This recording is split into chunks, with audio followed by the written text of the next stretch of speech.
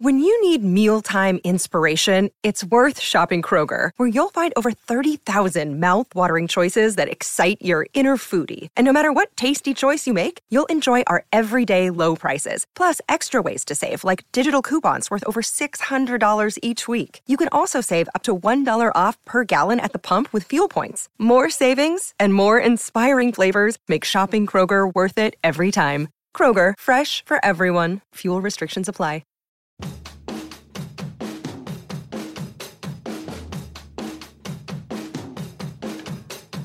You're listening to the Black and Gold Hockey Podcast with Mark Allred, Court Lalonde, and Rob Tomlin. You can subscribe and rate our show on Apple Podcasts, Google Play, Player.fm, SoundCloud.com, and Stitcher Radio. You can support the show financially by going to blackandgoldhockey.com and clicking on the Fanatics.com banner before shopping online. You can also purchase exclusive Black and Gold Hockey Podcast merchandise in the official B&G shop. And now, time to start the Bruins hockey talk from 3 different countries. Enjoy the show.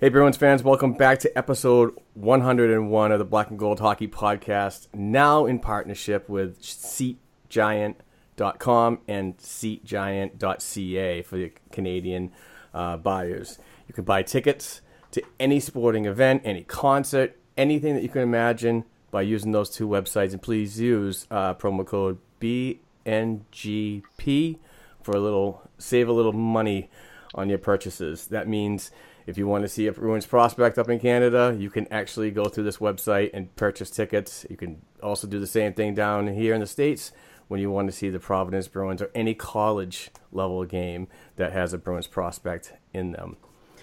Welcome back, as always, the panel. Rob and Court, how are we doing, boys? I'm all good, especially after that last game. I'm all good. Yeah, you're all coffeeed up, I heard. Oh yeah. I've had like 3 in the past couple of hours, so yeah, I'm all good. Nice. Well, at least we're doing the show later on. It's earlier in the day for you. It's easier now. Yeah, I don't have to have like 15 coffees before I start recording now. So I am getting ready because it is Thanksgiving here in Canada. Yes, happy Thanksgiving to all. You're all welcome for a hockey game tomorrow in the afternoon, whoever can watch it. That's me, yeah. There you go, Rob. 6 o'clock, I get to finish work, come home, eat something, and watch hockey. So you can be like, happy Thanksgiving. Yep. So, like the U.S., you guys get your football. In Canada, of course, we get hockey. Shocker. Oh, I love it. Yeah, I'm really pumped to have you guys back. I'm really pumped to have Seat Giant as a partner and moving forward. Let's just jump right in here and talk about the last week's games. On Wednesday, October 3rd, the Boston Bruins traveled to Washington to play the Washington Capitals. And yeah, that was pretty much all I got out of that game. It was just, I don't know where to go with this. I mean, I want to say, there's a lot of Bruins writers and a lot of Bruins hockey personalities that say that China trip and the preseason divide of the roster could have had a big part in what happened on Wednesday in Game 1 of the 2018-19 season. Do you guys see anything along those lines? I just think with that game, the Capitals were coming in raising the banner. They were all pumped up, and the Bruins just weren't ready. It was that was one of the worst games to watch in a while. Especially when you're going to watch it the next day and you already know what's going to happen. But you watch a full 60 minutes of just getting blown out. It was a fun start to the season for me. Well, I didn't at first, but I don't know. It could be a combination of that. I don't like the split squad after the fact because, yes, you're not getting it in. I'm still angry about Torrey Krug. Not going to get over it anytime soon. But it has to be something because, as I said, I was talking to you, Mark, I think Patrice Bergeron played the worst hockey game I've seen him play in, I don't even know anymore. Like, it was just bad. Like, the team was just ugly. Like, some people, you know what? I'll be the first to say it. Tuukka let in some bad goals. Also, the defense was disgusting. That second goal, Chara just watch? I don't even know. And, like, McAvoy, wow, he was bad. It was just so bad. Yeah. Like, you can't even find a bright spot. Like, I couldn't, I don't know. I don't know. For me, it was just one of those games that it was the first of the season, and like Rob said, Washington was coming in hot. They were riding that happy train as they raised the banner, and I think that they just seriously got outplayed. And you could definitely tell by the score, but by not getting any goals and no support anywhere on that bench, even in the crease, as much as we are like two guys, but he sucked that game. He was terrible. It was just absolutely ridiculously terrible. And I have no problem in admitting that. But what I liked about the whole thing, though, is that obviously you don't like anything. You don't like losing like that. And even Tuukka had something to say and about his performance and how embarrassing it was. And we'll play a little audio right here. I'll be right back. Good game or bad game, you'd flush it out right after and move on, get some work done next time you get out there, and then try to get a win on your next start. That's kind of your mindset throughout the year, doesn't matter how you play. Yeah, I mean, obviously you get sanitary blowout like that, you want to come out next game hard and playing your style hockey, and I think we defended pretty well as a team, and then we got rewarded with nice goals, so that's a good bounce back win for us. Well, I don't know. I mean, like I said to somebody a couple days ago, a week ago, whatever, they were asking, you want to get off to a good start, but, I mean, you obviously want to, but then, you can win a few games and then you get on a losing streak and you're kind of back to zero. So things go up and down, and I think we just have to focus on the next game in front of us and try to build that foundation throughout the year. But I don't know if it benefited us, but I'm just happy we bounced back and played a solid game and try to continue that at home on Monday. So, basically, he puts a lot of that on himself. Yeah, and friend of the show, Matt Kalman, wrote a nice piece on it. Yeah, and we're going to talk about that too.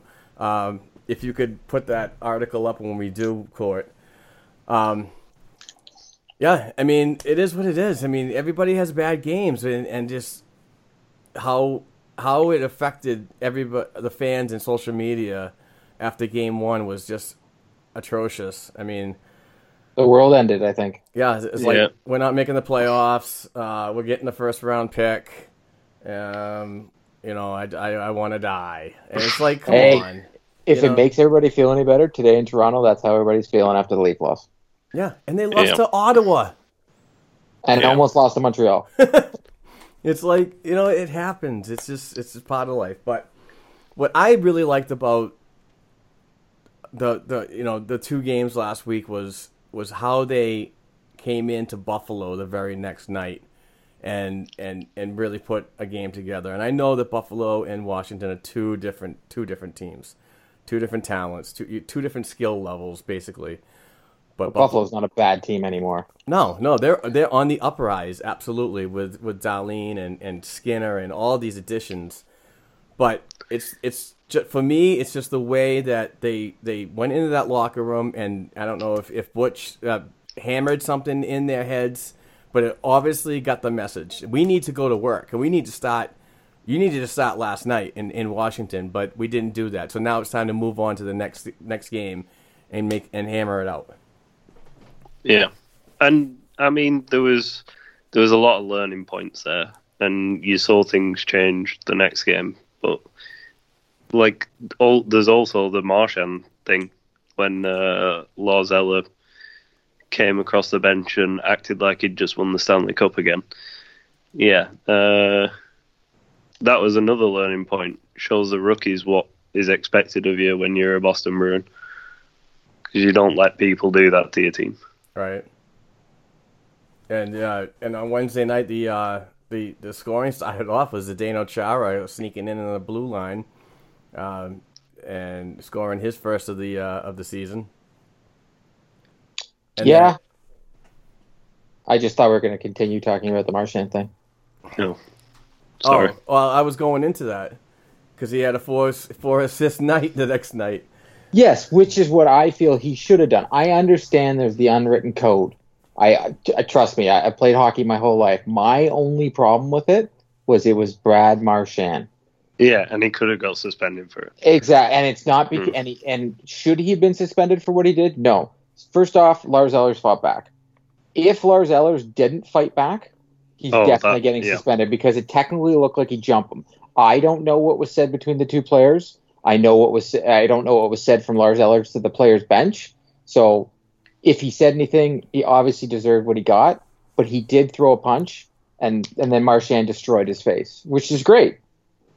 Yeah. But let someone else do it, please. Like, I appreciate what his gumption, but please let someone else do it. Something must have been said, like something out of line.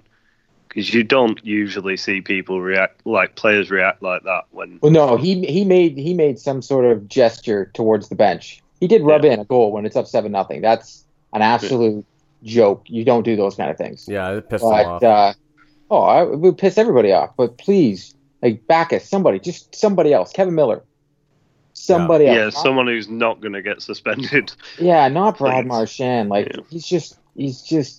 But I honestly thought it'd be someone like Donato maybe just decides to get pissed off. Because you often see it where the rookies go, right, this is on me. Like, we've had a bad game here and I need to step up and do something. So you'd hope it was one of the rookies. But obviously Marchand's not going to let people go ahead of him. So he probably told a few people to sit down and that he had it. So. Right. Yeah. Plus, he's always going to have that microscope under him. That's my thing. Like, I don't think what Brad Marchand did for the reasons he did it was wrong. I think the way he went about it was wrong, and I think him of all people was the wrong person to do it.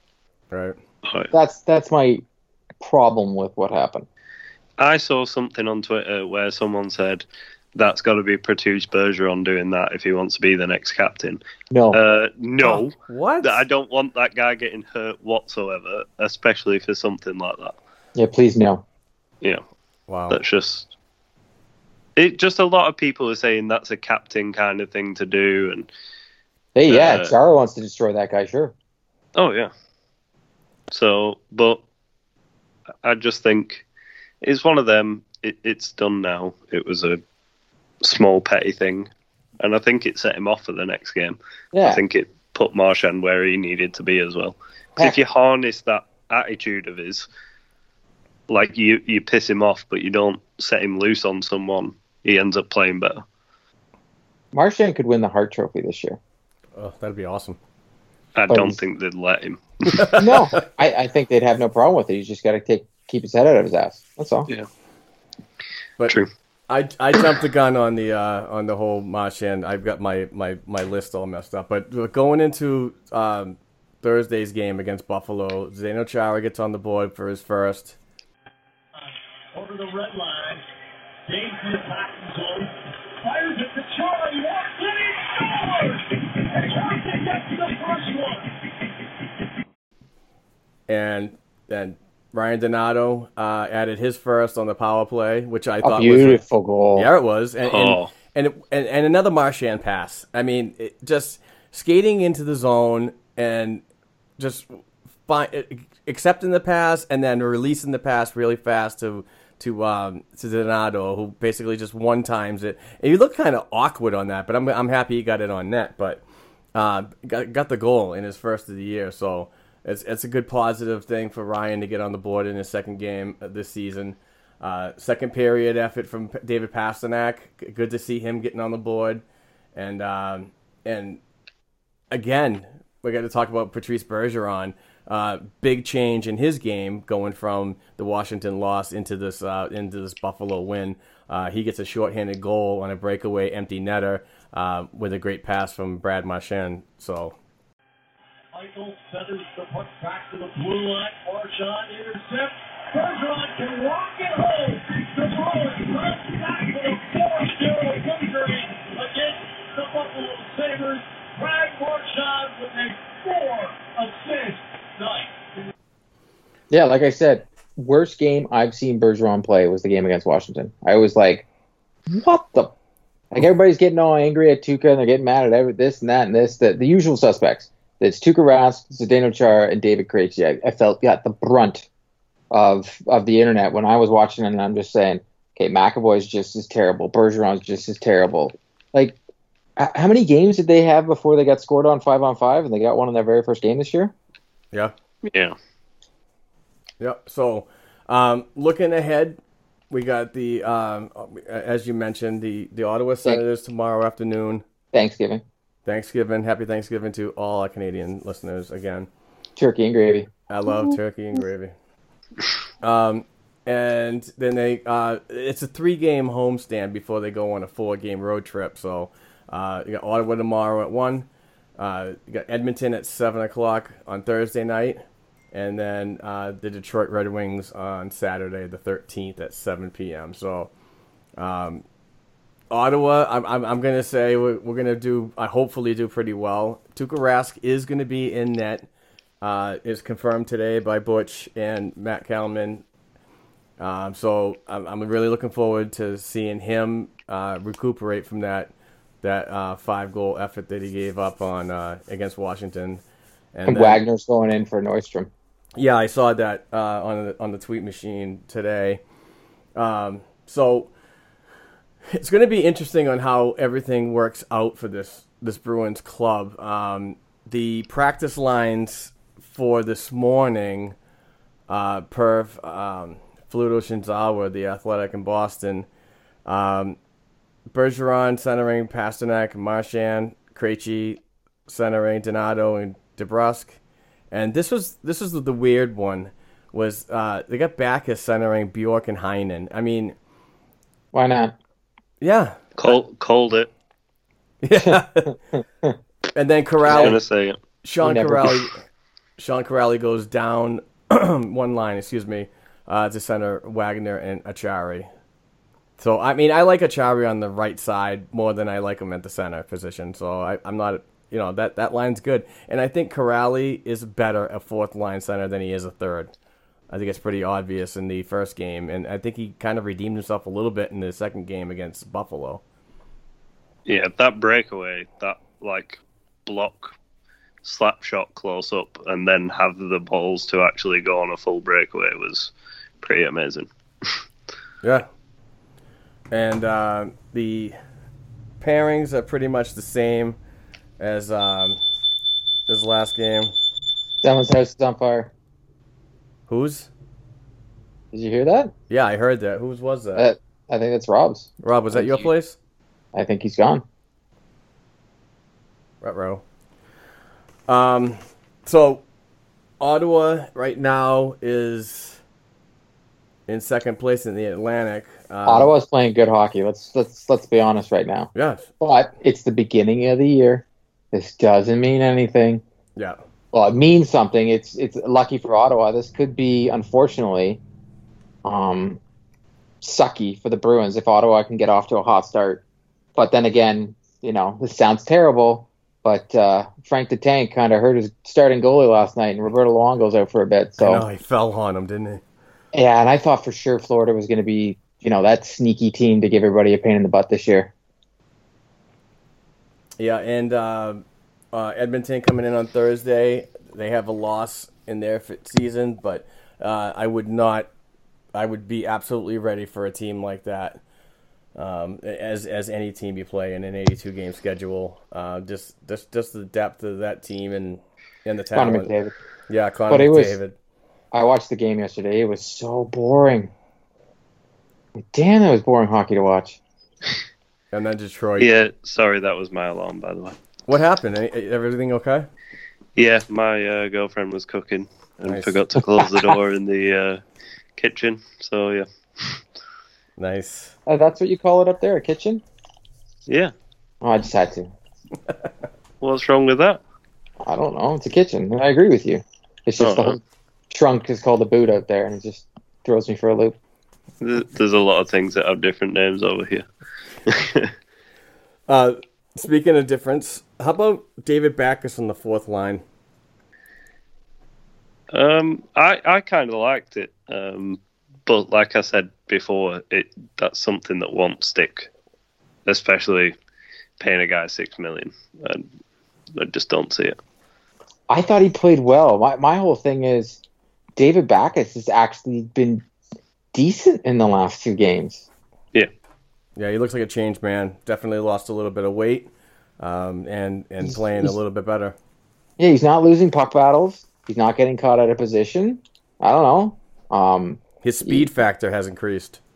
Yeah, you wouldn't be able to tell that by reading some people's comments on the internet, but you know what? They're entitled to their opinion. But Absolutely. I see Backes playing well, so I'm a little confused. He's been decent. I was surprised that they weren't going to give him a shot at that second line as well. Well, the practice lines today have Donato, and from what I've seen preseason and such between him and Heinen, it's a coin flip. So let Donato have his chance being there. Yeah, and isn't Donato classed as a rookie this season? Yes. Yeah, and he played extremely well in the Buffalo game. Looked Probably like a veteran out there. Yeah, his best game I've seen from him in ever. I still don't, I was still apprehensive in saying he wasn't ready last year, but he scored a lot of points, but he looked comfortable out there. Yeah, definitely gaining more and more experience every time he steps on the ice. And if the practice lines like Fluto had today are with Heinen and Bjork, that's good. That's just good leadership in the middle of those two. So, ooh, nice little segue there to Bjork. Yeah, actually, might as well.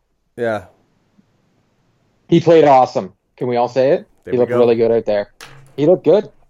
He did look good. And I expect to see a lot more of that. And if he continues, I could even see him riding getting higher in the roster. If people in the top 6 are not playing as well and they need a quick shot in the butt, I could see him being that player that could get some time soon. I'm not saying on a regular basis, but it's just for me, it's just the way that Butch is really taking the roster and fitting it to what is coming down the line when it comes to upcoming games. Like the Washington one, was a roster that I expected. I'm not, but the Buffalo one was not. It was just and it worked out. I mean, if it's working, don't fix it. Well, you had to wake them up, right? Oh yeah. And I understand he has to put Wagner back in. Got to give everybody a shot, but I don't know. I keep going back to this, and I don't know who wrote the article, and I don't know who, but somebody last year I remember reading an article about Bergeron talking about how he liked Bjork on their line, and if he just keeps playing this way, it might give Cassie that chance to try it out at some point this year. I know everybody always says don't break up the best line in hockey, but I would love to have the 2 best lines in hockey. Yep. I'm going to preach for it forever, but I think it'd be nice because Bjork, he looked good. Between Donato, Bjork, and Heinen, Bjork looks better. And I've said for a while now that I think Bjork's the guy to play with Bergeron and Marchand over Pasternak. I like his game more. It's like when Riley Smith played with them, and everyone hated it at first, but then that's the best hockey Riley Smith played in Boston, was when he played on that line. So, I don't know. I'm all for it. I'd like to see Pasternak on that second line, but It's not up to us. I'm in agreement with you, Rob, but I'll disagree just for everybody to be happy. Okay. God damn it. One positive from the many positives from the Buffalo game was Jaroslav Halak and how he played. I thought he did a good job on the back end, and getting his first shutout in his first game with the team is really, it's always a good thing.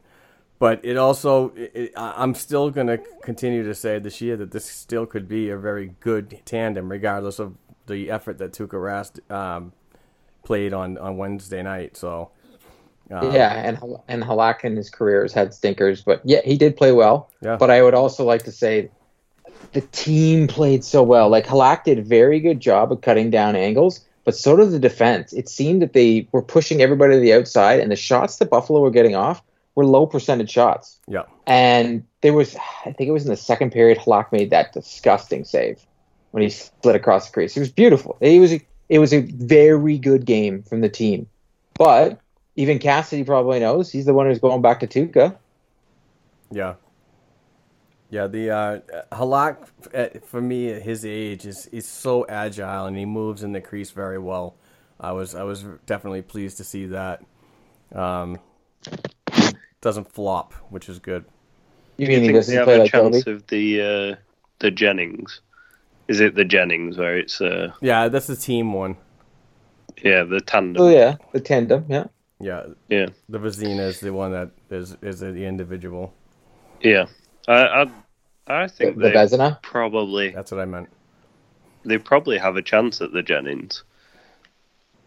Like, there's not many other tandems out there where your number two is a starter for the last 6 years. Right. So I'd like to see him win that at the end of the season. Hopefully they can, but mainly it's keeping goals against down, isn't it? So Yep. Yeah, like Tuukka right now in the league falls anywhere from, ranking wise, in my head, is from 8 to 14. He can fit in anywhere in that slot of all the goalies in the NHL. Just the way he's playing right now in the last couple of years. But it is what it is, because if you think about it, Carey Price has gone from number one to the worst to the back to playing well again. Goaltending's tough. Yeah. I see a lot of comments of people saying, you can't win with Tuukka in the net. You can't win a cup with him in the net. That one is the most hilarious one to me, solely based on the fact of, one goalie wins the cup every year. I'm real sorry, people, but it's just get a new comment. It just makes no sense to me. Yeah. I think Cam Ward has some of the worst numbers for a starting goaltender, but he won the cup in his first season. Henrik So- Lundqvist has never won a cup. Yeah. One of the best goalies to play in the game. Never won a cup. Definitely. Come on, people. Yeah, and we talk about the power play. Man, Torrey Krug is sorely missed, huh?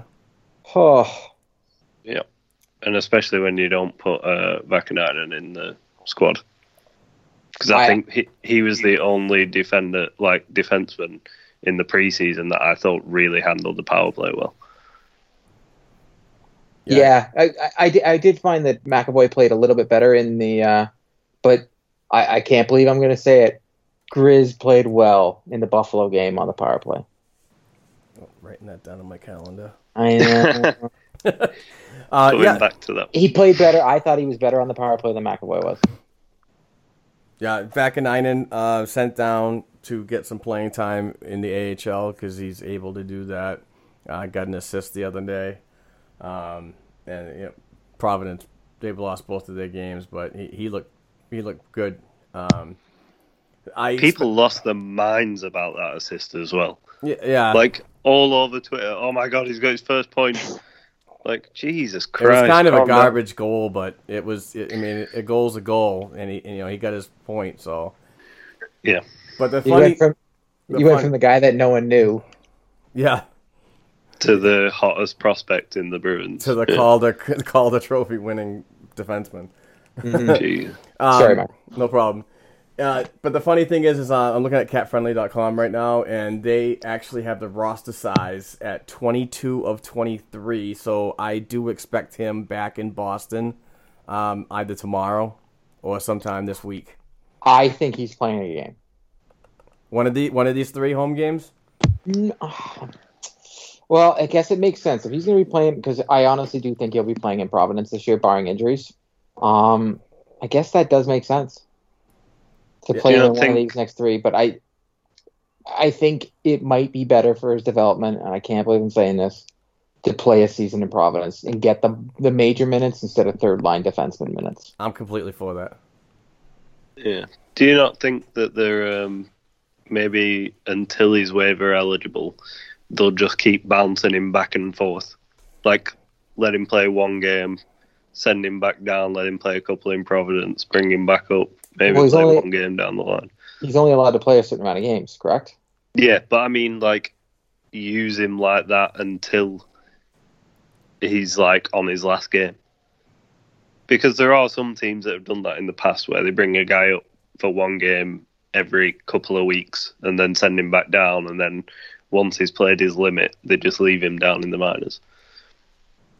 Yeah. So, and it makes sense when you don't have when the Bruins weren't playing any games at all. You keep them skating. Yeah, and if anyone goes down in the playoffs, this guy needs to know what it's like to play in the NHL if he's the next man up. Right.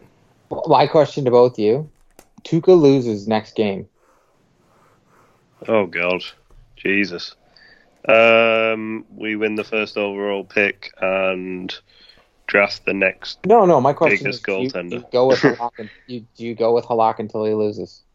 I don't know. Maybe you do. Just they've done it in the past when it's come to stuff like that. Yep.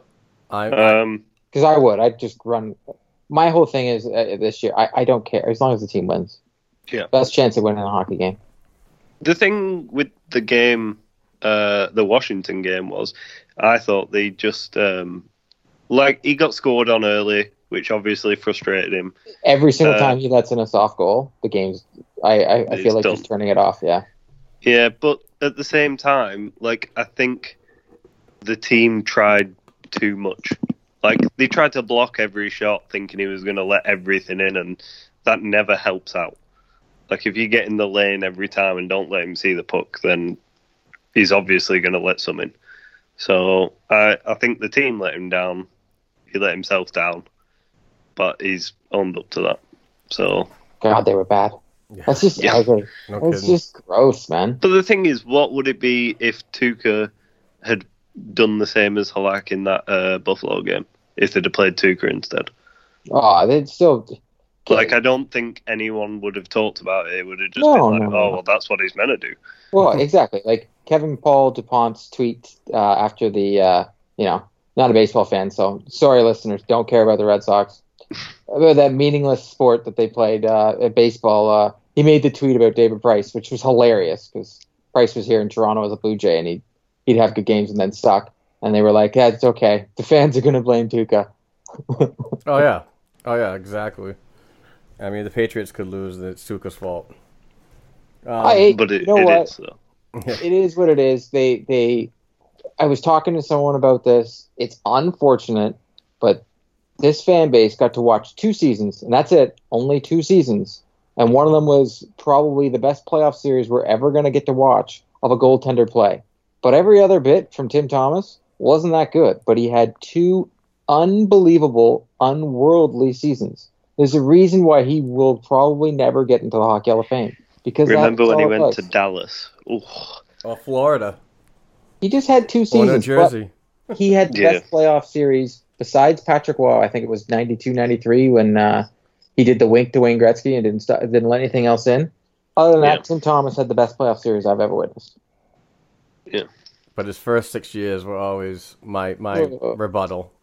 When everybody comes up with he was the greatest ever and blah blah blah, he worked hard to get to that level in that cup in 2011. I'm not blind to his efforts. I was never a fan of him, but he did what he did to get me my first cup, and I'm proud of that. But I'm also happy that he's not on this team and he's not around this club anymore because this seems to be the type of organization that wants to move forward and be a team and not a room full of individuals. Because I really thought that's the way he acted when he was addressing media and not doing team events. I thought that was very selfish of him. But it is what it is. It's over, and He's not coming back, people. It's not going to happen. He's not going to be resurrected. He's not going to the Hockey Hall of Fame. Yeah. If I'd be it interested in the 10-year anniversary if he comes back. If they do something. I'd be very interested. You know what it is with Tim Thomas? He's Do you know nuts. who he's exactly the same as? And I don't want to bring politics into this, Donald but he's the Donald Trump of hockey. Like, he does one thing. We just lost like 10% of our. I don't care. He does one thing okay, and then everyone's like, "Oh my God, look at him, he's amazing." And then he does 25 things bad, and they're like, "Look at this one thing that he did." Huge. Huge. But yeah, so keeping it on the goaltending, we got to talk about Matt Kalman's recent article. And there was a bunch of articles that went around with just the complete nonsense. These writers that I respect, they were trying to pretty much calm everybody down, just say it's ridiculous with your hot takes. So Except one of them had his out really quickly. Go ahead. No. I said except one of them had theirs out really quickly of Rask is terrible. Right. It's So what it is. do you have the article up? Yeah. So Matt Kalman, Friend of been the a show. guest on the friend of the show. Been a guest many times. He writes for the Wii. Am I saying that correctly? I don't live in New England, so I don't hear. WEEI. Okay, that's how we say it. Yep. Can we just go I- Wii? Yeah, that's exactly what I do every time I see that name. So he wrote an article just pretty much saying the title of it is Bruins Rask doesn't want to get embarrassed again, and it's the clip I'm guessing, Mark, that you played. Yep. Just speaking of, well, I don't want. This is a quote from Tuukka Rask. Well, I don't want to get embarrassed again when I play. I think that's what I'm working on, because he's admitting he did get embarrassed, and a lot of the, and I have a funny feeling what Matt was trying to get across, and correct me if I'm wrong. Trying to get across a lot of the things people say is like he has no he's not there for his team, he gives up, and so on and so forth. Guys that do this, they're not saying these type of things and taking an onus on themselves. So that sort of angle that people are saying, the guy cares, and I believe Matt was tweeting on Twitter saying there's not one person that you ever hear about Tuukka Rask being a problem in the dressing room. Yeah, I don't get the narrative either. I mean, but he goes into Rask allowed 5 goals and 19 shots. Cassidy said, most likely he's going to play against Ottawa, and now it's looking like he is going to play. It went in pretty much saying, Tuukka had a bad game, and it is what it is, but he's going to try and move on from it instead of dwelling on it. And that's a good teammate. That just shows you that he wants to do better. He's not, that one game is not something that he's going to ride with for the rest of the season. He's just going to improve. He's going to try, and I have to respect that. Whether if other people don't, that's up to you. I really don't give a crap about your opinions. So I mean, I do, but when I do for the listeners that we don't want people to agree with us all the time. This is not why we do this. But if you can do it in a calm and understanding way, you know what I mean? Like a grown-up. Don't be a 12-year-old. Instead of throwing you, yeah. Don't be a 12-year-old and tweet me that, he sucks and this and that and blah, blah, blah. Well, bring something else to the table for me to have a civil conversation with you. You know what I mean? Yeah, it's really annoying. If you throw the toys out the pram, we're going to treat you like a child. That's the way you say it. Go play Fortnite, you little baby. Yeah. Right. And sorry for the people that play Fortnite, but I can't stand that game. We canceled off a lot of the agenda with a lot of the discussion going on, but there's one thing that I want to. I know it's not directly Bruins related, but it kind of is. If you want to think about family members that have played for the Bruins, but Ryan Donato is scheduled to be a free agent in the 2019-20 season, a restricted free agent. So I've been thinking, and I listen to a lot of podcasts and so on that are in the Toronto area, and the William Nylander thing really intrigues me a little bit. For the fact is that Ted is his father and is a former NHLer, and William's father, Michael, obviously a former Bruin, I think only one season. And a Leaf, though. Yeah, and a Leaf. Do you guys see any way that a person, a father like Michael would step in and kind of be like, you're worth more than that? And from what I've heard, I know I've listened to the Steve Dangle podcast quite a few times, and from what I've heard from a few of their guests that know about this kind of stuff, his dad is his agent, I think it is, or is his manager, something like that. And that was apparently one of the things that they were talking about, is that he has probably turned around and said, well, if Leon Draisaitl's getting that contract, what should you be getting paid? From what I'm hearing in the media here, which someone even got, I can't believe when I put it out there as a joke saying Toronto's the center of the hockey universe, because they treat themselves like the person got all defensive about it, but it is what it is.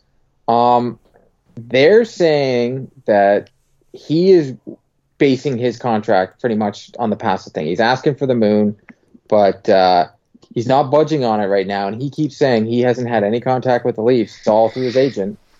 He's asking for 8, but they're trying to get him at like 6, which to me, to be totally honest with the market, the Leafs are insulting him. And then I don't know if you guys saw this, but Brendan Shanahan came out and made a comment saying that, when I played, we talk about putting a team together, and he's pretty much saying that these guys want a pay cut. But everybody was quick to point out there was no salary cap, and no one took a pay cut when you played. So shut your mouth. I know you played the game, and I respect you, but don't say something stupid and make yourself look like an idiot. Yeah, didn't if I'm not mistaken, didn't Brendan Shanahan leave the Detroit Red Wings and sign an offer sheet to play in Toronto? No, when he was in New Jersey, he did that for St. Louis. Okay, all right, I got my teams messed up. Thank you. That's okay. He went for the money, but it was funny because he interviewed Austin Matthews about the exact same thing. And Austin Matthews was like, I'll let my agent deal with this. Right. There's no one taking a hometown discount. But no, especially when it's not your hometown. Exactly. It makes no sense. I could see Ryan Donato, lucky enough, I know that sounds bad, isn't turning in. He's not William Nylander. Right. He might be, but hopefully he isn't. Like the whole Carlo thing, I think we're going to be good. Like McAvoy isn't even, lights out right now. Sorry, people, he isn't. So, I don't know. Like Nylander, the whole Nylander situation, the whole situation with any of these kids on their first contract, it's scary, especially with a team like the Bruins with all these young kids.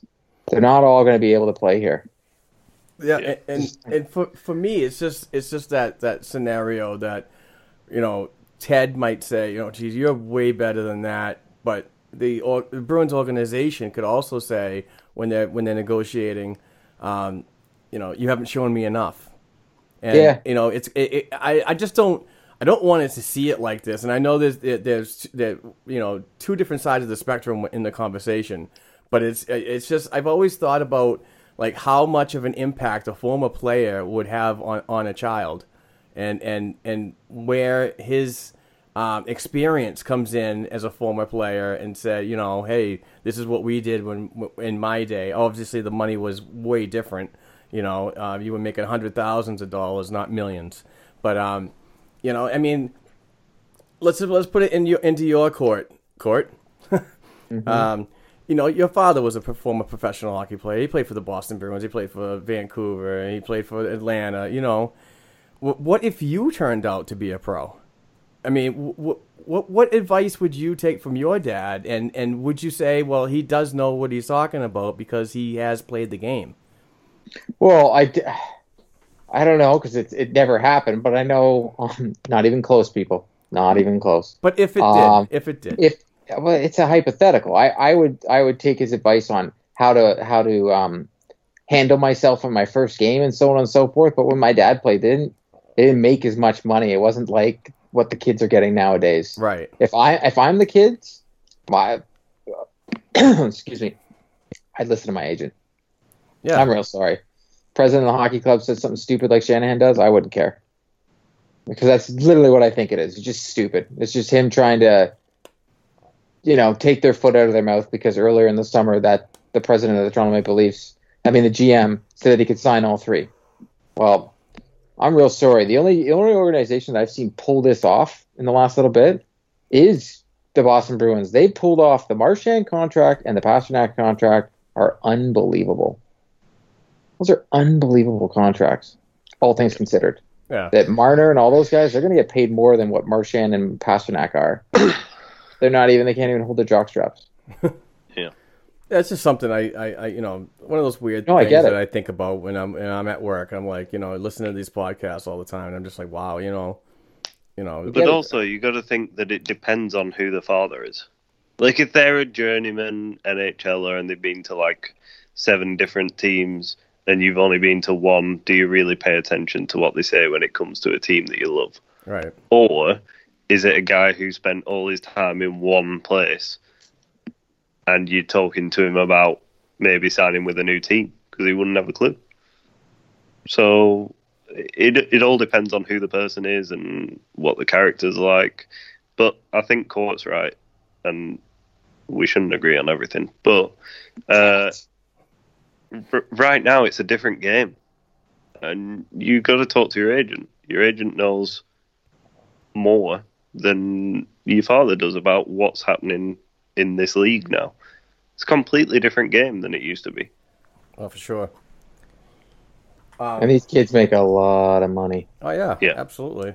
I mean, But like Donato, right to me, Donato, I don't know. He's gonna get, if he re-sign right now, he's gonna ask for 5 and 6, but he won't get it.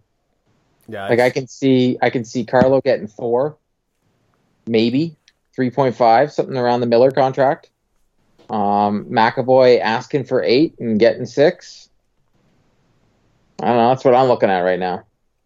yeah, And the thing with Carlo is he's gone down injured every time we got to the playoffs. Yeah. And if you're going to be a playoff team, then your players are getting paid on not only on how they do during the season, but how they do during the playoffs.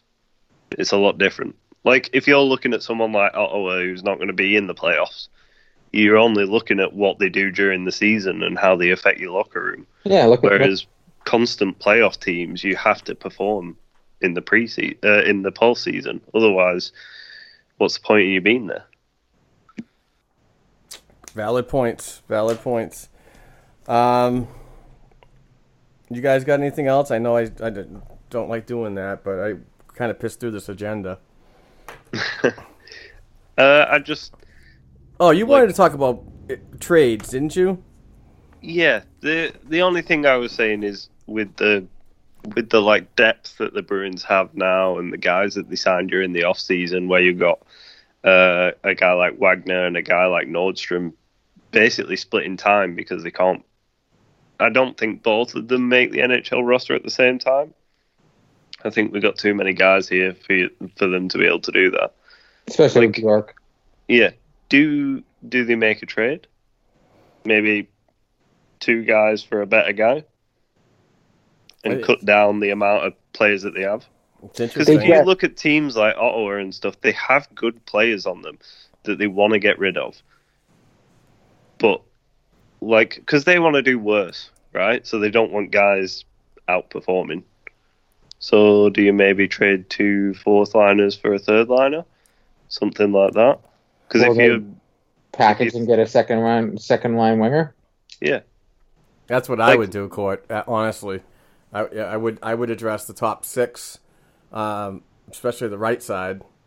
And I know Donato's there right now, but I mean, if you have a chance to bring in somebody that can, Yeah, I have no problem trading Ryan Donato or Jake DeBrusk. I'm sorry, people. If you're going to get a top echelon Right. player. Yeah. you got to But get look at something back, and Oh, don't God, pull, yeah. don't pull a deal off like you did with Sagan or anything like that. Oh, no. We're not Peter Chiarelli here. Right. We watched the Edmonton Oilers are a dumpster fire now, and that's because of him.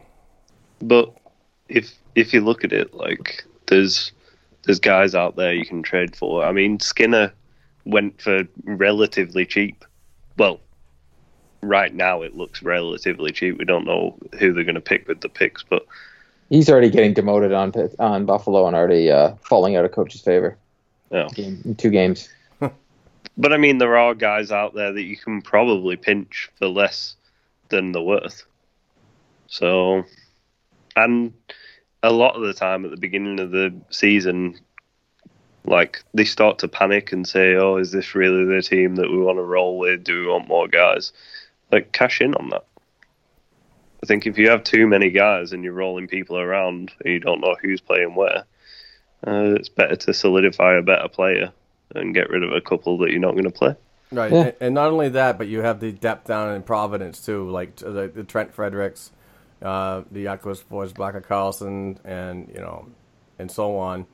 That you can, if they get a little more seasoned down in the AHL, they might be available to come up if a trade is needed. So you always have something in the works, in the pipeline. So it's not a bad idea. But I mean, I wouldn't want to push the trade panic button. No, I wouldn't do it soon. now. If they started their year like they did last season, a month and a half into it, and just pretty much sucked.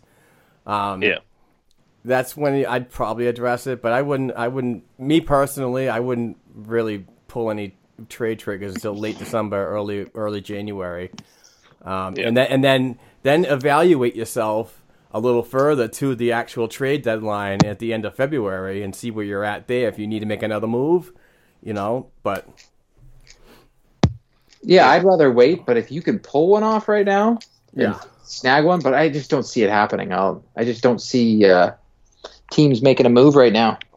No. It's game 2, people. yeah, 80 more. No, to I go. did. Yeah, the way I was talking about it wasn't like right now, but I was just talking about the fact that the Bruins have that much depth that they can pull something like that off at some point. Oh, they definitely do. I think they have some talent to move. We'll see. Like already, I can't believe it, but JFK in my head, I'm like, you've already moved off the depth chart and you're out of my mind. Yeah, I think Trent Fredericks passed him over. Yep. And that's and to me as a prospect guy, that's purely on size and skill. I mean, JFK is very skillful. I get that, but he's not going to go into the dirty areas of the game like Trent would. And Trent is he's a work in progress. I'm not glorifying him at all to say that he's going to be any number one center in the near future. At the most, if he comes up to the Bruins in the NHL, he'll probably be a third line center. But down in Providence, he's a first line center. So, I mean, I'm not raising his stock in what I'm saying. But the thing is if you move somebody, you have somebody that can easily fit right in, and that already knows the system. So, I think that's going to do it, boys. Unless we got something else to talk about. I've got nothing right now.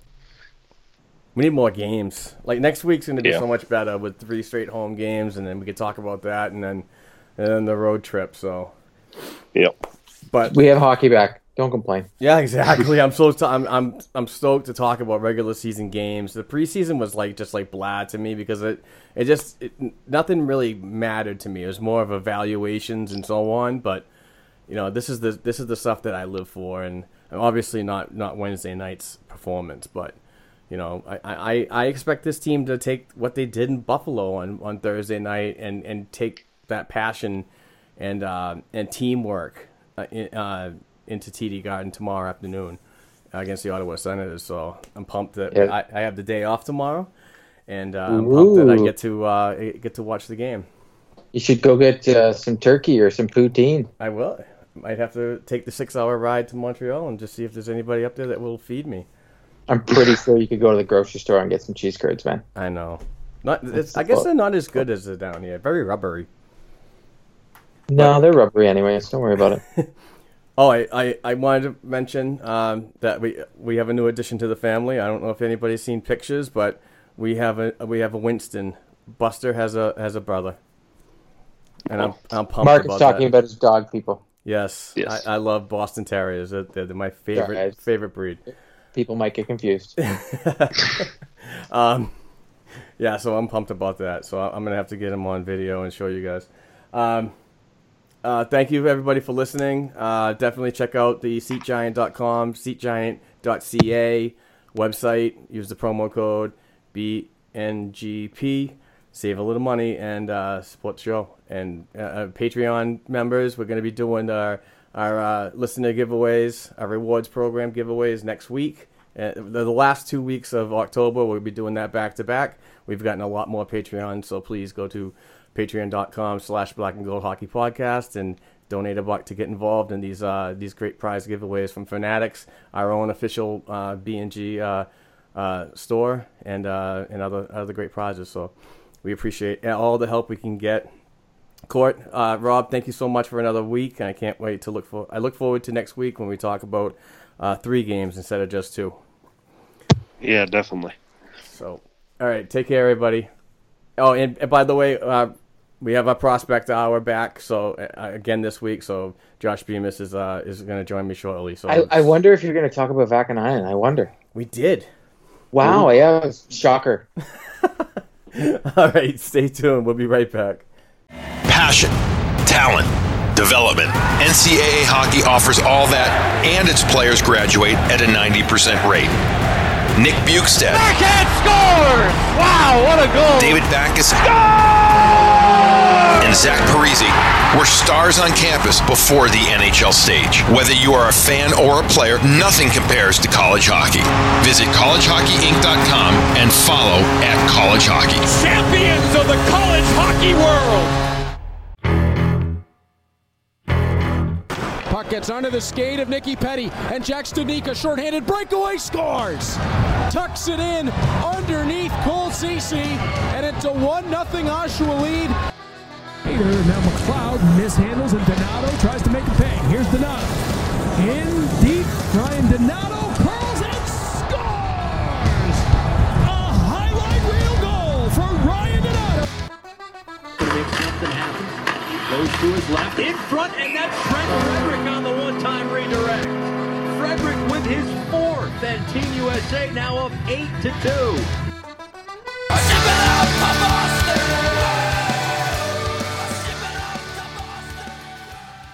Hey Bruins fans, welcome back for another exciting week of the Prospect update with Josh Bemis is back as always. I'm always excited to have Josh with me. He's a prospect guru and a faithful Providence Bruins season ticket holder and fan. And he also writes for the shippinguptocauseway.com website. Josh, how we doing? Hey, hurting a little this morning, but hopefully next weekend we can come out with a little bit more, I guess, consistency, because all I saw this weekend from the Providence Bruins was just disarray for about 80% of the game. 80% of the game Friday and 80% of the game last night as well. It was a comedy of errors. Yeah, not at all impressive on my end from what I saw when I streamed the games.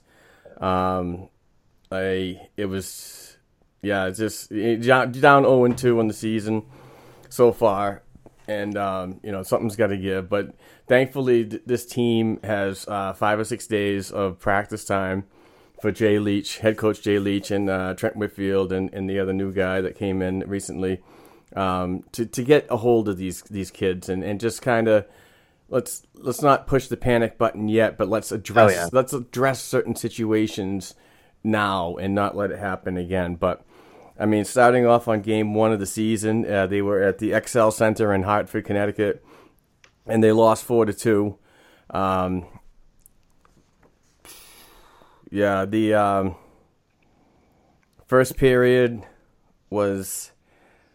there was no goals for the Providence Bruins, and I should have highlighted these. But in the second period, there's no scoring. In the third period, Austin Fighton gets his first goal on the shorthanded goal, and I thought this was pretty impressive. He was on the forecheck, and he was like really, really hampering a player, and he got him to cough up the puck, and then just shot it right on goal, and got it for his first of the year. So yeah, it was amazing. It was so relieving to see, because I did not want them to get blanked on their first night out of the new season. Yeah, good on Fighton for reading that play so well. That was excellent. That was such a relief to finally see something go our way for once. Because not only was the lack of effort from the Providence Bruins evident, but I think they just weren't getting a bunch of bounces either. And I think that happened both nights too. Just the puck was not bouncing their way. But continue. Yeah, and in that third period, Mark McNeil, New Providence Bruins player, gets his first of the season from Fitzgerald, and Euro Vekanainen gets his first professional point, and that was on the power play. So, and unfortunately, that was the only 2 goals of the night. As I said, the Hartford Wolfpack go on to win 4-2. I'm very disappointed in Zane McIntyre in this game. He just don't think he was mentally prepared at all, and he got pulled. He got pulled, and Dan Vladar came in to do something. I mean, not very exciting times. McIntyre's 0-1 in the season. He faced 10 shots and made 7 saves. Vladar came in and made 8 saves in a row. So, yeah. What am I going to do here? So, I just... Some of the goals that I watched from that he let up, I mean, there was one goal that it was behind the net shot, and it just bounced off of him. It's unfortunate, but you got to hold those posts.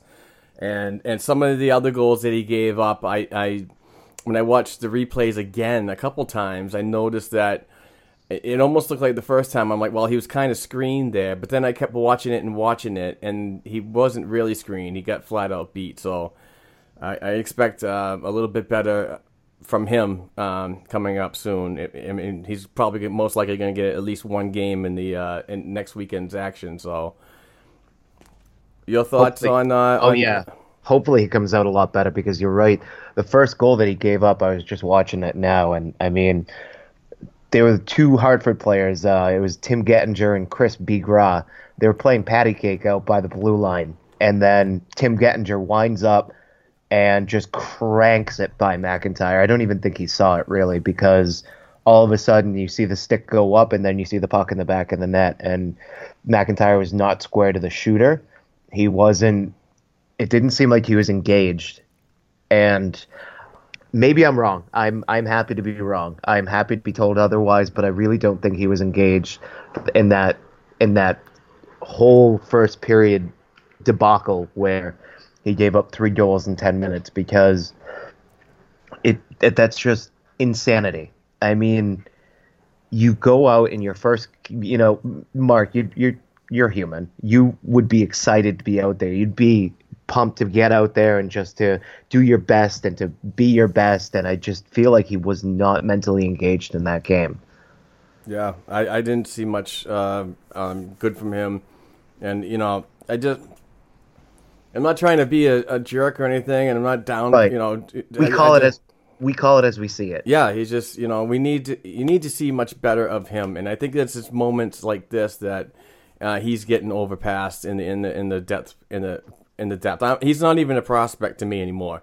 He is now a 2-way player that signed an NHL contract, but I don't consider him a prospect anymore. I consider Dan Vladar a prospect, definitely.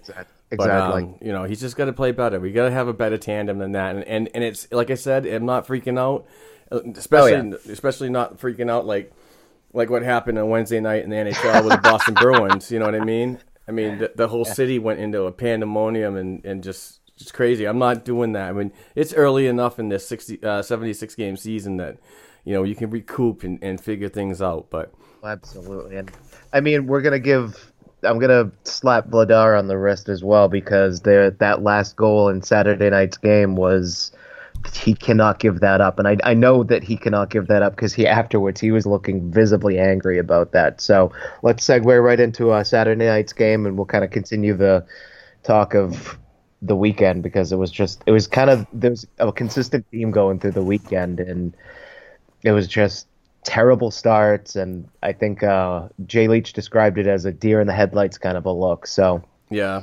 the Laval Rocket come to the Dunkin' Donuts Center on Saturday, October 6th. In the first period, the Bruins get right off on a good foot. Mark McNeil scores his second in as many nights from Cameron Hughes and Jakob Forsbacher Carlson at 14:22. And I made a huge mistake on this because and AHL TV has already pissed me off. I mean, there's no home radio, so I had to listen to their feed on the AHL TV, which is all in French. And that first goal, the guy said Jakob Forsbacka Karlsson scored the goal, so I immediately tweeted it, and I appreciate you coming back with, yeah, that wasn't him.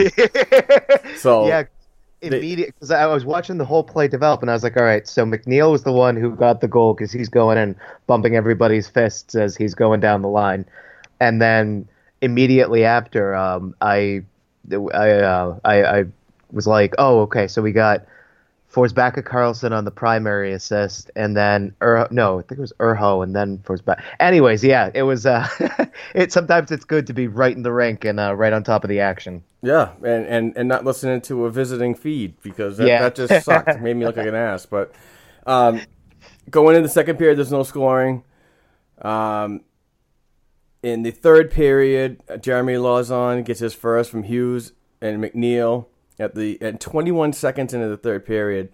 So they're up 2-0, and everything looks good. I mean, they played solid for 40 minutes in front of Dan Vladar. It wasn't bad. I didn't like the effort, but it wasn't bad. It wasn't as bad as the previous night. So I'm not willing to anoint the first two periods as being good, but I'll say it wasn't bad. Yeah, and the Laval Rocket in the third period come back and they score the last three of the game. And I think that at least two of them, like you said, the defense really and the players in front of Vladar really let him down. And maybe one goal was one he could have had back, or wished he had back. But he ended up taking the loss and making 31 saves on 34 shots. So, It's just. I wish there was more positive things to talk about this. Right. Unfortunately, the suck factor on this is extremely high because we scored the first goal, scored the second goal, and then the wheels came off. Literally, you could see if there was a self-destruction Hartford in the first period, the self-destruction at home happened in the third period. You could just see everything kind of like starting to collapse, and it was brutal to watch because they gave up a 2-goal lead by the 21 seconds, like you said, into the third period. Lauzon had put us up by 2 goals, so it looked like we were cruising to a pretty easy victory just as long as they locked it down, and that's when the problem started. Yeah, it was definitely not a 60-minute effort at all. Right. It was more like a 40, and then never showed up for the third period.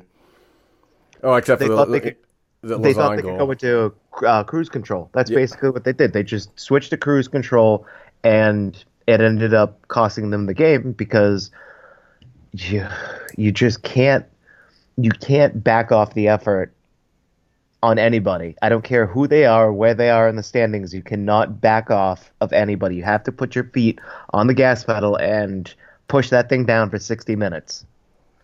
Absolutely. I forgot to write this down in my notes, but the next weekend's games, like I said, they have basically six days to get things going here. Because they do not play today, which is probably a good thing for them, so they can get an extra day of practice in and figure out what went wrong. I assume they're going to be doing a lot of video between now and, say, the middle of this week, and then really getting the practice going. Absolutely. And, I do have the schedule up and running, so next time they play is Friday, October 12th, at Hartford again. Then Friday, October 12th at Hartford. Saturday, October 13th, they're home against Hartford. And then Sunday, the 14th, they are on the road in Springfield. So it's going to be a busy weekend next weekend. So, it is what it is. I just hope that when you look at the lineup of this team and the severity of depth that they have, losses like this have to come. You have to nip it in the ass and really and you got to push. There's no cruise control like you mentioned. You just got to keep going, and if you can't do that, you're not going to win in this league. Mm-hmm. Or in the next league. Or in the next level, Yeah, the NHL, and that's what separates the NHL players from the AHL players or even the ECHL players, is that can you take and hit that next gear for a consistent 60-minute effort, or do you burn out, halfway through, or 40 minutes through, or 50 minutes through? That's what separates, I feel like, the NHL caliber players from the AHL caliber players, is do you have the ability to play consistently? Exactly. And like I said, a ton of practice too is always going to be good, because they pretty much practice on a daily basis with their travel schedule. Yep. And that's pretty much why they play, Springfield 12 times, Bridgeport 12 times, and blah, blah, blah. So let's move on to the prospects in the other developmental leagues, if we could. Sure. The Ontario Hockey League Oshawa Generals, Bruins second-round pick Jack Studnicka played in 3 games last week and is adjusting well since being returned to the Oshawa Generals from the Bruins training camp.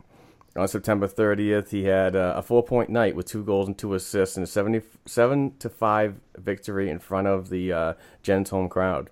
Going to negate the icing on it with his speed. And McShane in report. Here comes his block. Studnicka scores! Studnicka couldn't get it. Malani now for Antropov. Antropov back for Malani. Studnicka one-timer scores! It was excellent. I was.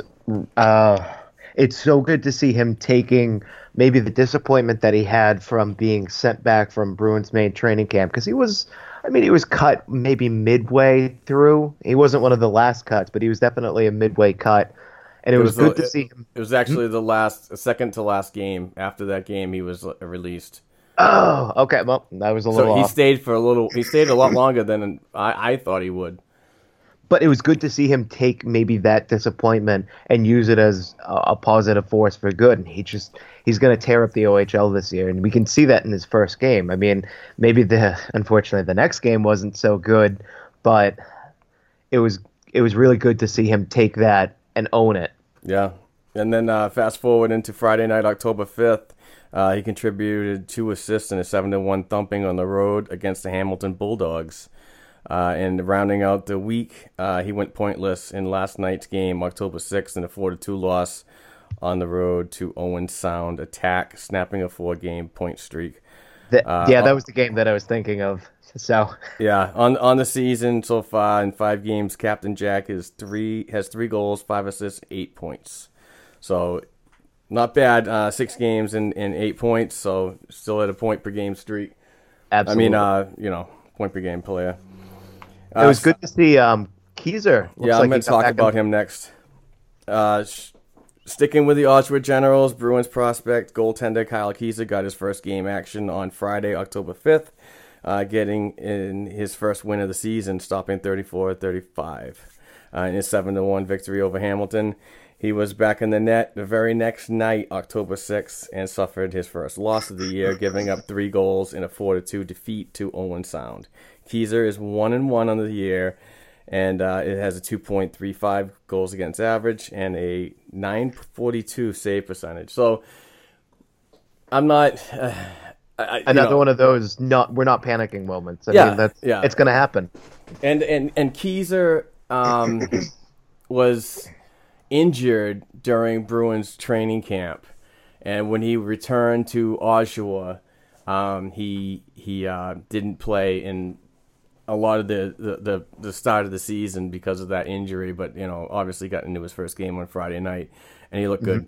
But the other night, last night, was not very good at all. But he's a work in progress. I still have faith in him, and things are going to get better. These 2 players are really good, and I seriously look forward to Studnicka at least the AHL level, if not the NHL level, in a year or 2. So. From what I saw from last night, though, I think that was less on Keyser, and it was more of a kind of a team breakdown, because there was at one point where where the Owen Sound attack had a 5-on-3 power play for almost 2 full minutes, and usually you get 5-on-3 for maybe 30 seconds, 45 seconds, a minute, but 2 minutes of 5-on-3 is brutal. Yeah, absolutely. You cannot do that to your own team. Like that's bad. That's beyond bad. So I think Keyser might have suffered as a result of his team playing bad. So again, I'm not panicking about this.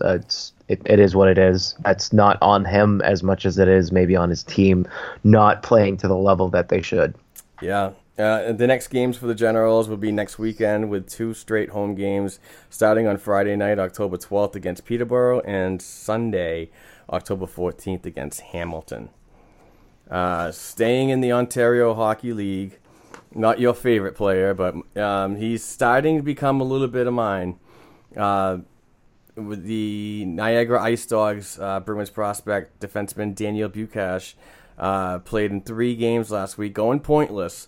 But I wanted to mention his work ethic since being released from the WHL's Brandon Wheat Kings and committing this year with Niagara. His defensive game has certainly improved since last season, where he spent a majority of the year on the shelf, recovering from off-season surgery when he was with the Kings. The 6'10", 200-pound blue liner is tied for the team lead when it comes to plus-minus with a +5. So I know plus-minus is one of those annoying stats to most people, but it just, to me, it tells me that he's doing positive things on the ice as a group, not an individual. So, and I've watched a couple of his games with Niagara, and he looks solid. I mean, he's really that type of shutdown defenseman. Doesn't really get up into the offense at all, much at all. So, there's some good things, good building blocks with him being a late round pick. So. I don't dislike him. I think there's just a lot of room for improvement in certain aspects, and one of that being discipline. Like, I'm about players playing. I'm about players trying to rein in maybe some of the not the emotion, but maybe some of the idiocy of you get into the corners with somebody and you start hacking and whacking, and you end up committing a dumb penalty because of that fact, because you couldn't keep yourself in check. So that's the only thing that I don't really like about him. Otherwise, I'm happy to see him grow and develop as a prospect. But it's good to see that he is taking this new role with the Niagara Ice Dogs seriously.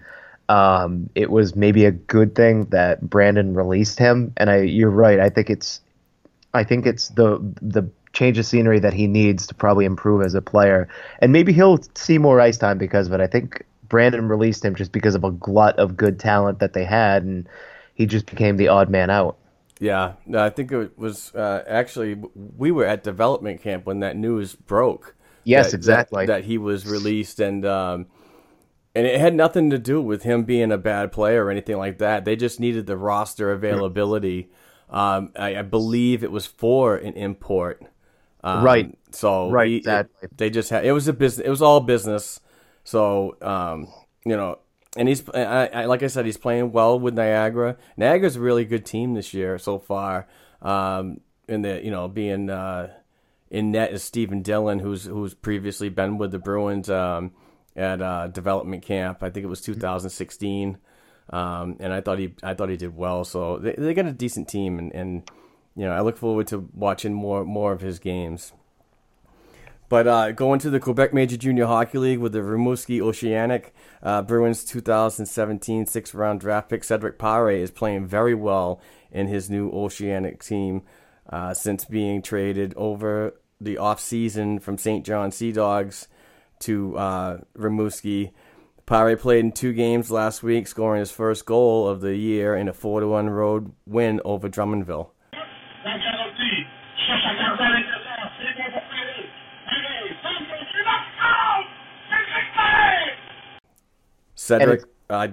Cedric has a goal, 5 assists, and 6 points in 6 games this season. The Oceanic go back to work this afternoon, October 7th, on the road in Drummondville.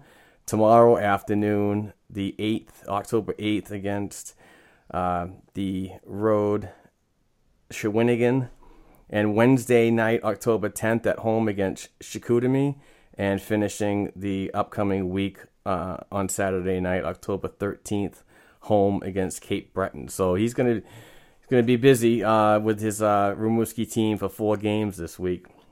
Doing good with the names of the teams. Very good, Mark. I'm getting there. I'm getting there. You are getting there. Yeah, very good improvement this week. I'm just shaking off the off-season, speech dust. Exactly. Yeah, you're shaking off the rust, man. It's good. It's good.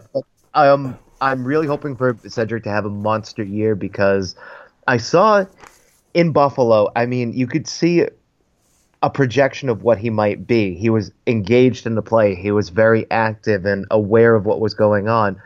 But it looked like he was a step behind, maybe physically, not so much mentally. He knew what he wanted to do. He knew how to do it.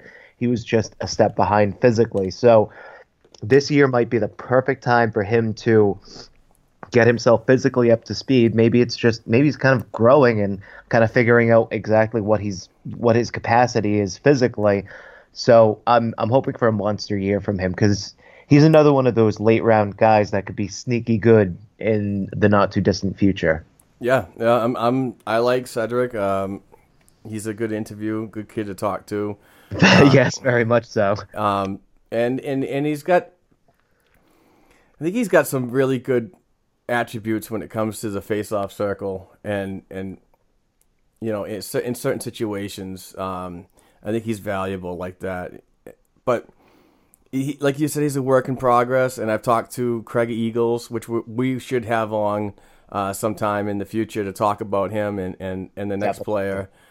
Craig is a great follow, and he works for Rogers Sports up there, and he writes for, I believe, the Maritime hockey blog, so we definitely have him on to talk about a couple of the prospects.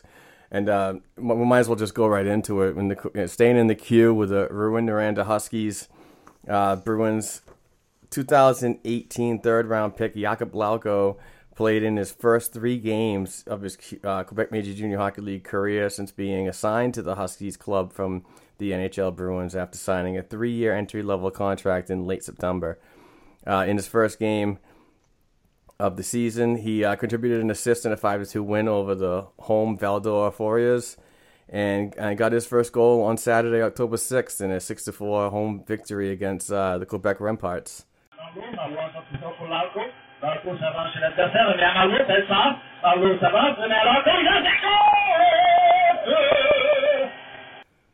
Lauko now has 2 points in 3 games, and he and his Huskies team get back to work for two home games next weekend, starting Friday night, October 12th, against Moncton, and Saturday night, October 13th, against Drummondville.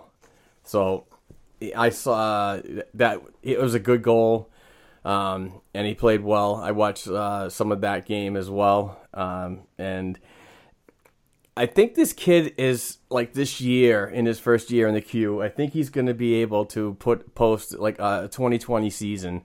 And regardless of what happens the following year, I think he could definitely double that and be a 40 goal scorer.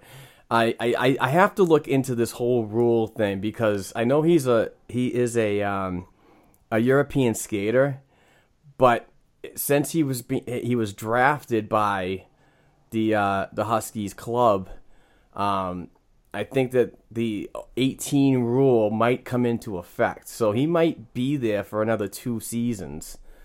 I have to look into it. I know there's some wiggle room because of there's a couple players that did the same thing, and they might have to have an agreement to be loaned to the AHL if Lauko's services are needed in the next year or 2.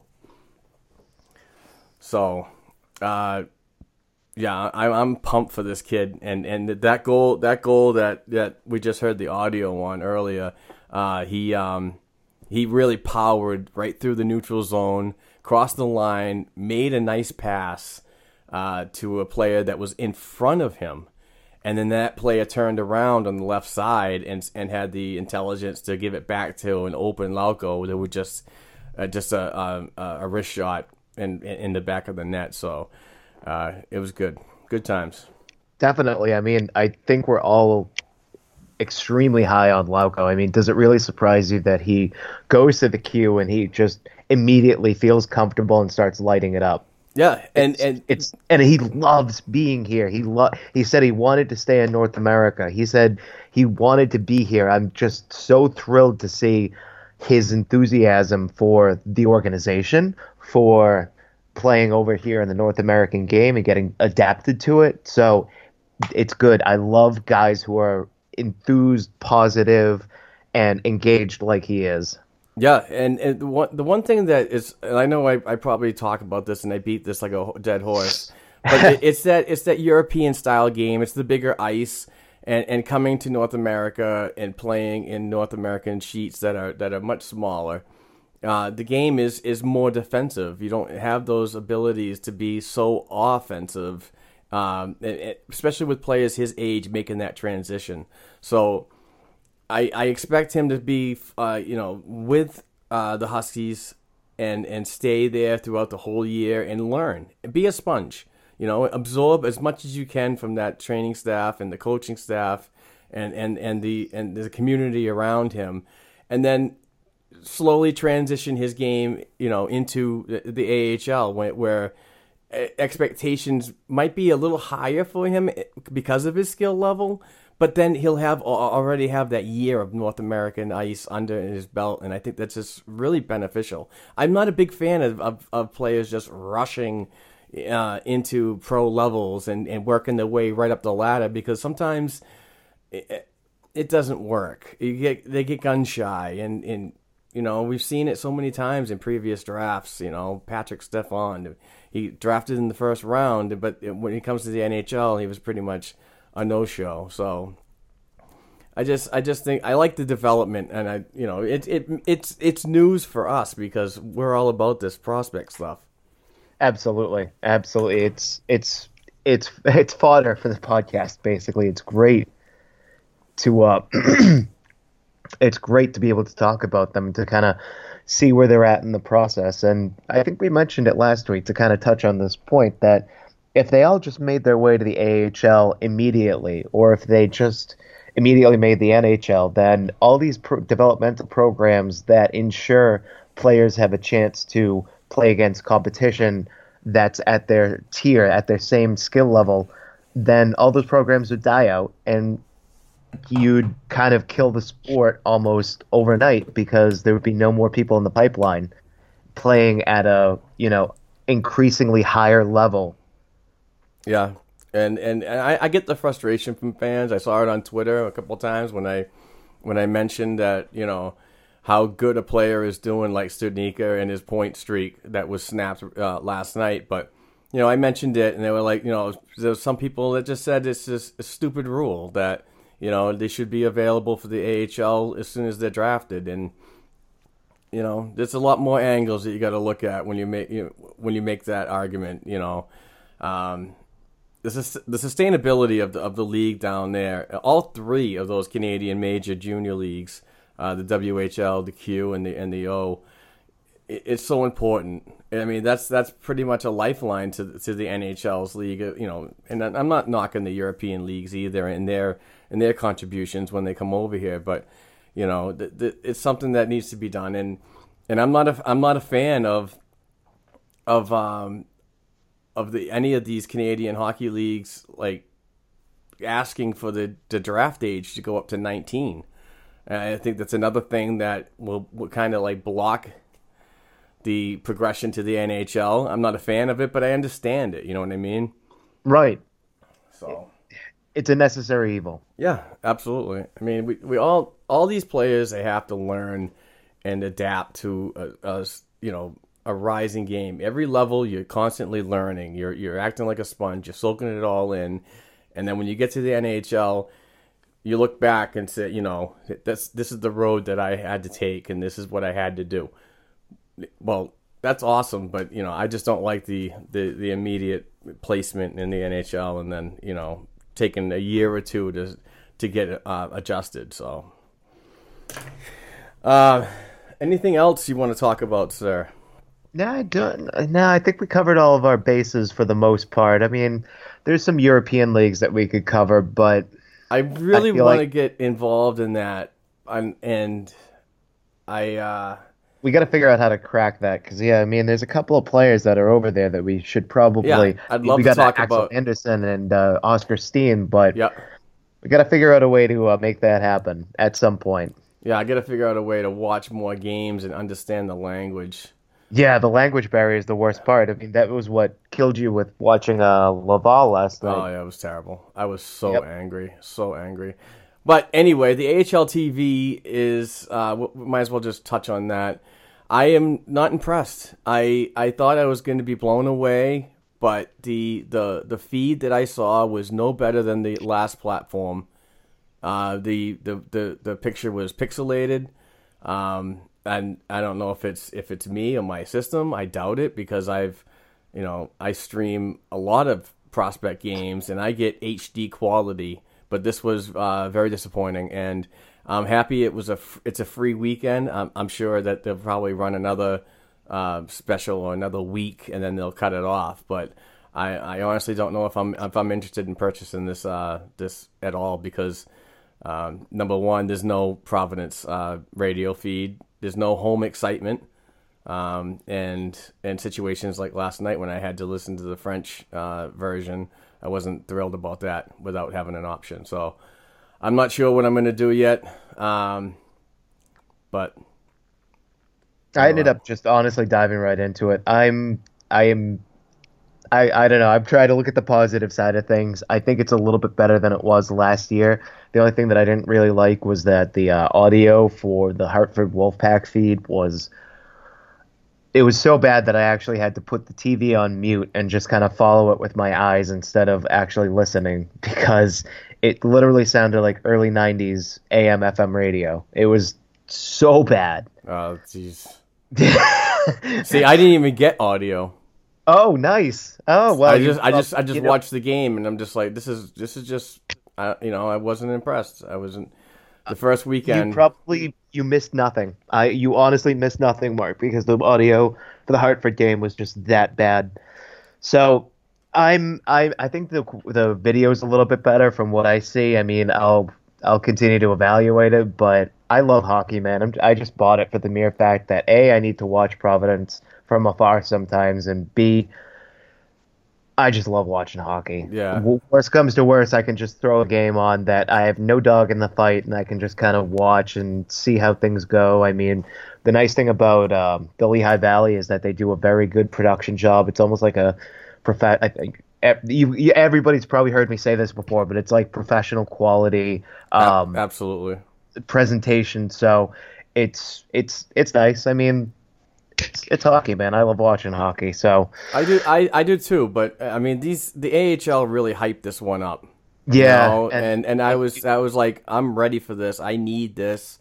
I mean, last year when they were newly on, the picture was so bad I couldn't even read the numbers of players, but I could hear what was going on from the commentator or the play-by-play guy, and this year I was just like, wow, that I still can't read the numbers, but yeah, and the camera angle seems it's further away, and I know it's in a fixed position near the roof. I don't believe from the last time I saw Mark Divers tweet about it, it's just there's nobody manning the camera. It's following the puck. So hopefully it gets better. Hopefully that's exactly what I was just about to say. That hopefully they debuted it this week. They're going to work out some of the kinks. They're going to kind of tune things up a little bit, and maybe as the season goes on, because it is a new. It's a new system. Yep. I mean, you're right. They hyped it up. It should be better in its debut, but hopefully as we go along, things just start to fall into place more. I agree, and I'll be the sucker to buy it anyway.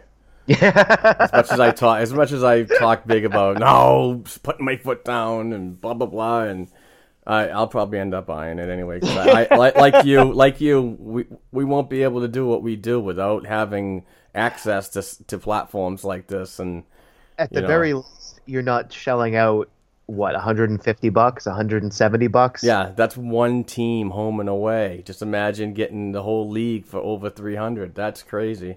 Yep, and AHL TV, whole league, $80. Yeah, so that's a huge benefit. So at least the cost is better. Yeah. But, you know, it just pisses me off sometimes when you watch the AHL Bruins feed and then you go to a Texas Star feed later on that night, and it's like the quality is just like day and night. Like you said with Lehigh. Oh, yeah. Yeah, they are the gold standard, I'd say, of the AHL production. But we're going to end it there. I know it's a little shorter than normal, but, you know, there's only 2 games to talk about over the weekend, so we will definitely have more to talk about. And we'll bring in the collegiate game in Bruins prospects, too. Because I believe their season just started. Yeah, Yale doesn't start till later on in the season. Right. Later on in the month, I'm sorry. And I believe Maine doesn't start until, I think, later on in the month, too. So we'll be incorporating some more Jeremy Swayman talk and the kid at Yale. I forgot his name already. Curtis Hall. Yes, you're the man. Curtis Hall expected to have a big year in his rookie year for Yale. So I'm excited to watch that. And, we'll definitely have some more things to talk about. And hopefully some more interviews. So with that, we will bid you adieu, and we'll be back next week. Josh, thank you very much. You can follow Josh on Twitter at 2Causeway. A great follow, always updating. I don't know how you get season tickets and you can't keep your eye off the phone, but you do a great job. Great job. It's a little bit of honestly, I think I have a little bit of help just where we sit. The sight lines are perfect. Man in the red line. Man in the red line. Yeah, you cannot get a better view from, because I mean I can basically kind of put my elbow on my seat rest with my phone and kind of just sway back and forth and catch the entire rink. Absolutely. Like I said, you do a fantastic job, and the photos have been really good.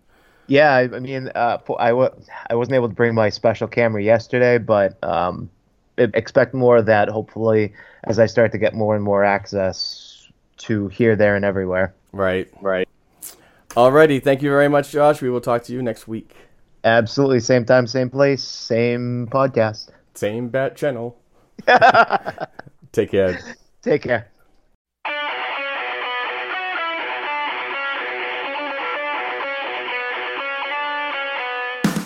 Thanks for tuning in to this week's show.